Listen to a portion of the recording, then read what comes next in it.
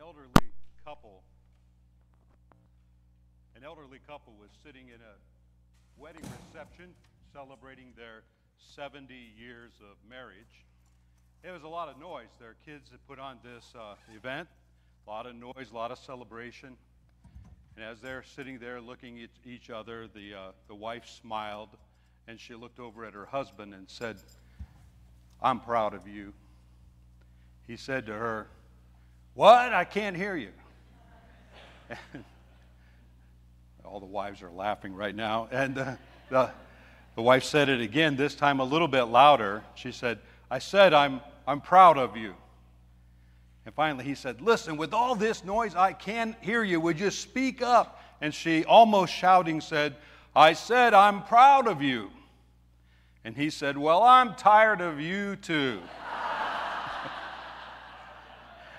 And I hope this morning that you don't look at the platform and say, "Well, I'm tired of old Pastor Moss. He keeps showing up here all the time." But I'm glad to be with you today while Pastor David and Pastor Chad are off to the Western Michigan camp at Warner Camp, historic Grand Junction camp there. And he sent me a text a little while ago just cheering me on. And anyhow, they're up there enjoying the raindrops, and we're here in a nice environment. I preached a camp meeting once in Wisconsin, and you know, every night, it seemed every night I'd get up, I'd be partway through my sermon, and a mouse would run across the platform. And finally I said, well, at least the mouse comes forward in this service when we ask people to pray. Well, today we're continuing this series, this great summer series. And by the way, if we say hello to those of you who are online and those who are listening by the radio today. And this summer series called Summer School is a reminder of the great things that we learned early in life that sometimes have great spiritual impact if we would just learn them again. Robert Fulghum, in his historic little book that was a bestseller, said everything I really needed to know I learned in kindergarten, and one of those things is share everything. And that's what we're going to talk about today. Now, some people seem to be born with a propensity to a magnanimous spirit. Renee and I have 5 grandsons and 3 granddaughters, and 3 of those grandsons are brothers under the same roof. Today, 2 of them are 9 and 1 is 10. You can only imagine what the food bill is going to be like in that house in just a couple of more years. But when these kids were very, very small, we noticed a magnanimous trait in one of the brothers who will remain nameless to protect the guilty. Here's a couple of instances. Renee was playing a game with the boys, and they were trying to figure out who would start first, and so she had them draw straws. And this one boy drew the winning straw, much to the lament and frustration of his brother, in which he calmly handed it to him and said, "Here, you go first." And we were amazed. He was a preschooler at that time. Another instance, when birthdays come around and kids are all very small, it's a little hard to figure out how come one guy has a pile of presents in front of him and the others don't. And one little brother was kind of sulking and kind of struggling with this concept. And this little magnanimous lad pushed one of his birthday gifts in front of his brother, said, "Here, you open it." And we see these traits again and again, and we recognize that some people are born, it seems, with a bent towards sharing and being magnanimous, and everyone else has to work at it. And what we're going to be looking at today is a scriptural text that reminds us of what God wants to develop inside of us. This spirit of caring for others more than ourselves. Now, the Bible is full of these descriptions of selfless giving. In fact, it was difficult for me to think about what text I would choose today. Would I choose the Good Samaritan? Would I choose the text of the little boy who offered up his lunch? Would I choose the text of the early church when people sold all of their possessions and their land, and they came and they laid the money at the apostles' feet? Or would I choose the Old Testament passage when Moses told the people who were bringing their offerings, it's enough, stop giving? And on goes these stories in the Bible, and maybe you have some examples floating around in your mind. But I've settled on a text from the Old Testament from 1 Kings. And I'd like you to open your Bible, if you would, to 1 Kings chapter 17. This passage of Scripture always touches my heart every time I read it. Perhaps some of it is because I've been to Lebanon, to this part of the world, and I can kind of picture some of the scenery and the background of this particular text. We're going to 1 Kings 17, beginning at verse 8. There's a great famine going on in the land because of Elijah calling down God's judgment on the prideful behavior of leaders in Israel. And this famine spreads through all the land. And here's what you see. Then the Lord said to Elijah, verse 8, "Go and live in the village of Zarephath, near the city of Sidon. I have instructed a widow there to feed you." So he went to Zarephath. There he arrived at the gates of the city, of the village. He saw a widow gathering sticks, and he asked her, "Would you please bring me a little water in a cup?" And as she was going to get it, he called to her, "Bring me a bite of bread too." But she said, "I swear by the Lord your God that I don't have a single piece of bread in the house and have only a handful of flour left in the jar and a little cooking oil in the bottom of the jug. I was just gathering a few sticks to cook this last meal. Then my son and I will die." But Elijah said to her, "Don't be afraid. Go ahead and do just what you've said. But make a little bread for me first." Imagine the preacher saying that to the, "Feed me first, you starving widow. But then use what's left to prepare a meal for yourself and your son, for this is what the Lord, the God of Israel, says. There will always be flour and olive oil left in your containers until the time when the Lord sends rain and the crops grow again." So she did just as Elijah had said. And she and Elijah and her family continued to eat for many days. There was always enough flour and olive oil left in the containers, just as the Lord had promised through Elijah. Well, this is the word of the Lord today, and it has 4 truths that I want you to learn from this text that I believe applies to every one of our lives. These are spiritual truths, abiding truths throughout all the generations. The first truth is this: God often teaches his lessons through unlikely persons. So he sent Elijah out of Israel into the land of the Phoenicians, near Sidon, to a village called Zarephath. And he went to a widow who did not know, and a people who did not know the God of Israel. And God made himself known in unlikely ways. You know, this is true in our world today. We see God making himself evident among the Gentiles, among the unbelievers. We hear in the Muslim world of people having miraculous conversions because they have a vision in the night of the Lord Jesus coming to speak with them. We hear these reports, not so much in the news, but if you follow along in the Christian media, you learn a lot. And here's what I want to say. Verse 9, a severe drought. The Lord said to Elijah, "Go and live in this village where there is a severe drought," where he was not known. And verse 12 tells us that the widow recognized the man of God. She said, "I swear by the Lord your God." Notice that. "I swear by the Lord your God that I don't have a single piece of bread in the house." She wasn't a follower of the Lord God Jehovah, but she knew who he was because the beginning of the text said that God had worked in her heart. Which leads us to the second truth that I want you to think about today, which is this: altruism is a primary trait in godly character. The beginning of our text, the Lord told Elijah, I have instructed a widow there to feed you. God had done some kind of a work in her heart. And I want to say that when God does a work in your heart, He leads you to altruism. Now, what is altruism? Just make sure we're in the same definition today. Look at this definition. Altruism is when we act to promote someone else's welfare, even at the risk or cost to ourselves.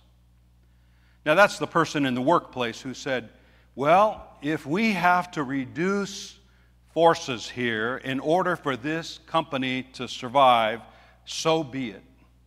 I am employable, I can work elsewhere. That's altruism.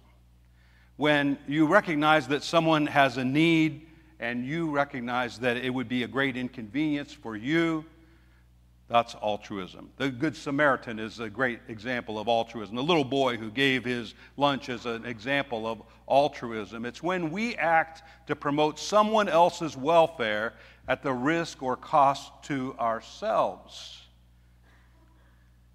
So Elijah was asked for two things that were very scarce here in our text. First, he asked for bread, and then he asked for water. First he asked for water, then he asked for bread. In verse 12, she said, I don't have a single scrap of bread. She was hopeless. She was out of options. Have you ever felt hopeless and out of options? Now, she was of the opinion, I have nothing and I am nothing. She was a widow. And in that Middle Eastern culture, without a husband, if you are a widow, you really have nothing and you really are nothing. So that was her self-esteem. That was her attitude towards life. But sometimes we feel hopeless. We feel that we've run out of things. And we worry if we run out of gas or we run out of food or we run out of the provisions of life. But sometimes we run out of ideas. Sometimes we run out of self-esteem. We run out of energy. We just run out and we feel that we are flat out. Maybe some of you listening to this message today are just saying that. I'm just at the bottom of the barrel. I've just run out. I've run out of inspiration. I've run out of ideas. I need some help. I believe this message will help you because God is saying to you, if you'll follow Him, He's going to show you Himself in new ways. See, we come to the house of the Lord today and we say, Lord, I give myself to you. I worship you. I don't know what to do. I'm out. I'm empty. But Lord, I believe that you are going to show me the way. You know, I've often said, when you come to worship, it reminds me of whose we are. We belong to the Lord. And it reminds us of who we are, the people of God, the children of the Lord. And we come into the house of worship and it renews us and it recalibrates our life for the days ahead. We are needed to be reminded of this. And here's the hinge verse coming up. Look at verse 15. So she did as Elijah said. That's the whole hinge right there.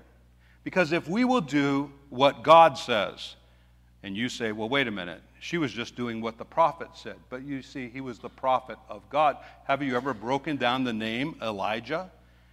Eli comes from Elohim, the Hebrew name of God, and Jah from Jehovah. And so you see, Elijah is the name of God in the prophet of God who is giving her this command, and she did as Elijah said. That's the hinge, and that's the hinge for your life as well. If you will do what the Lord says, how do we know what the Lord wants us to do? First, He's given us this incredible manual for life called the Bible. And so if we're not in the Bible every day, if we're not reading the Word, we get off balance. We get out of sync. We don't remember who we are. So truth number 3. as she did what Elijah said, she entered into the realm of provision by becoming a provider herself. Now, this is one of the great mysteries of the Christian faith for me. It's very difficult to explain, but it's certainly wonderful to experience. You see, God calls us to be providers not because He's out of resources, but because He's trying to develop character within us. He's trying to develop altruism within us. God wants us to understand that it's like Rick Warren's book, The Purpose-Driven Life, the first sentence, it's not about you. What God is trying to develop in us is that it's not about what we acquire, it's not about what we have, it's not about where we go, what we do, but it's really about how do we serve. And so she began to serve, here a Gentile, an unbeliever, and she began to experience God's provision. God's promises are true for people who are in the early stages of their faith development. We don't know the end of the story, but I imagine that she became a follower of Jehovah when you read her whole story. But she entered what I call the realm of provision. Look at the assurance that Elijah gave to her in verse 13. He said, "Don't be afraid. Don't be afraid." Because, when we're challenged as the people of God to generosity, when we're challenged to follow the Lord because there are needs, sometimes we're afraid. When you write a certain check at a certain time and you kind of gulp a little bit, I recognize that feeling, and yet I live in the truth of God's provision that when you do so, what my parents taught me growing up is absolutely true. You cannot outgive God. You cannot. And so I've entered the realm of God's provision. Now, I use the word provision, not abundance, because the human race has a pretty poor track record with abundance. We become self-absorbed. We become consumers. We become haughty. We become independent of God.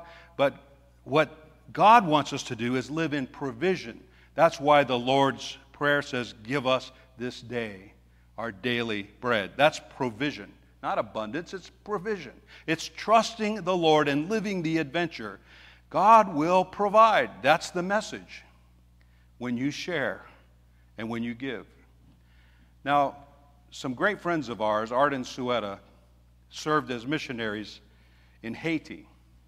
In 1984, they were leading a mission trip from a church from the States that came down to Babonkou, Haiti. I think I said that right. But who knows, right? Anyhow, they went to this city. They were building a church. And the leaders, the missionaries, thought this would be a great time to put together a meal to say thank you to all of the village people who helped us. So they put together this meal. They were expecting about 100, and about 200 people showed up in line. Now, I worked with Art at Church of God Ministries. He's a dear friend. He has no reason in the world to exaggerate this story, what I'm about to tell you, about God's miraculous hand. So there's all these people lined up, and Suetta, she's dishing out rice from a big metal rice pot. And she gets down, putting a scoop on everybody's plate as they go by, and she looks down the line and she realizes that she has enough for about 1 or 2 more servings, and there's about 50 people who will be unserved. So she just said, "Lord, help me here." Scrape, scrape, scrape. She put a serving on the plate. Next one came, scrape, scrape, scrape, put a serving on the plate. The next one, the next one, the next one. That pot of rice never ran out until all 50 were served. He said, "Bob, it was a miraculous provision of God." It was a miraculous provision of God. And it makes me wonder how many times God has provided for us in ways that we don't even recognize.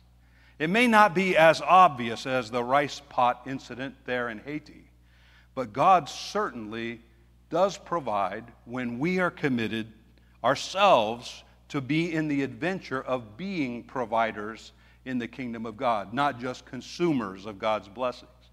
Which leads us into the fourth truth. God's provision is much more than physical. He provides the way for eternal life. Every time we come together here, there are people who bring concerns and needs. I had a brother talk to me just before the service asking us to pray. I'm asking you, church, to pray for his wife. She's struggling with dementia, with great breathing problems, and let's just pause right now and pray. Lord, we recognize there are people in this room, such as this sister we've just mentioned, who need your divine touch. And we ask in Jesus' name that you will provide that healing and you will provide that help. We thank you for the gift of faith and for the brother who simply says, I believe prayer matters, and so we join with him. And for anyone here in this room who has a concern or a burden upon their heart and they need an encouragement from you, I pray you'll give it in Jesus' name.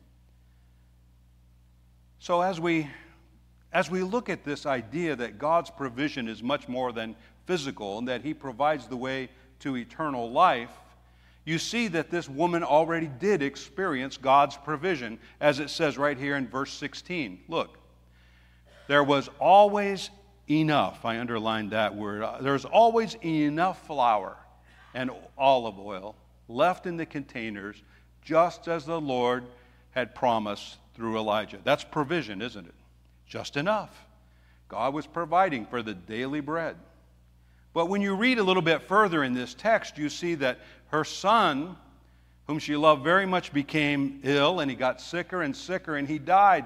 And she began to cry out, why is God punishing me? Why has he sent this prophet here to point out my sins? But Elijah took the son up to his room and laid across the body of the deceased son and prayed for him, and God brought the son back to life. Now, if you can't believe that, what business have you believing in the resurrected Jesus?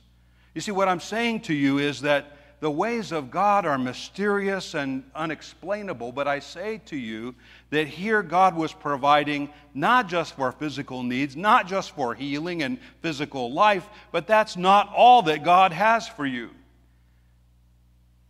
I've sat with elderly people in nursing homes or in their private homes, and they've said things to me like, Pastor, I'm just ready to go home. See, they had their eyes on a more distant horizon. They were tired. Their body was weak. They were frail. But they were not broken in spirit. They were not despondent. They were saying, I'm just ready. I'm ready to go home.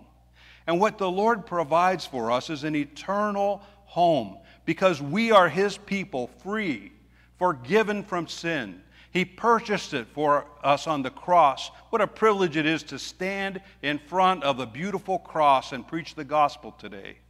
Because that's the whole message of our faith right there. He purchased our salvation when he died on the cross. And God was a provider. Look at this beautiful text from John 3:16. Read it aloud with me from this translation. We all know it in whatever translation, but let's read. For this is how God loved the world. He gave his one and only Son, so that everyone who believes in him will not perish, but have eternal life. And so if you believe, and if you've accepted the gift of his provision for the payment of your sin, the promise is that you have eternal life. And when you surrender completely to him, he fills your life with the living Spirit of Jesus. We call him the Holy Spirit. He comes and he indwells with you, and he transforms you. So today, as we think about this simple concept, share everything, we're not just talking about sharing everything materially. But I want you to focus with me on two questions today. The first question is this: what do you need from the Lord today? What do you need from the Lord today? You may need provision, you may need healing, You may need Jesus to forgive you for your sins and to give you the gift of eternal life. But what do you need? Understand you've come to the Lord's house. What do you need today? And the second thing, the second question is this: and what is God asking you to share? What is God asking you to share? To share your faith? To share your example? To share your love? To share of your resources?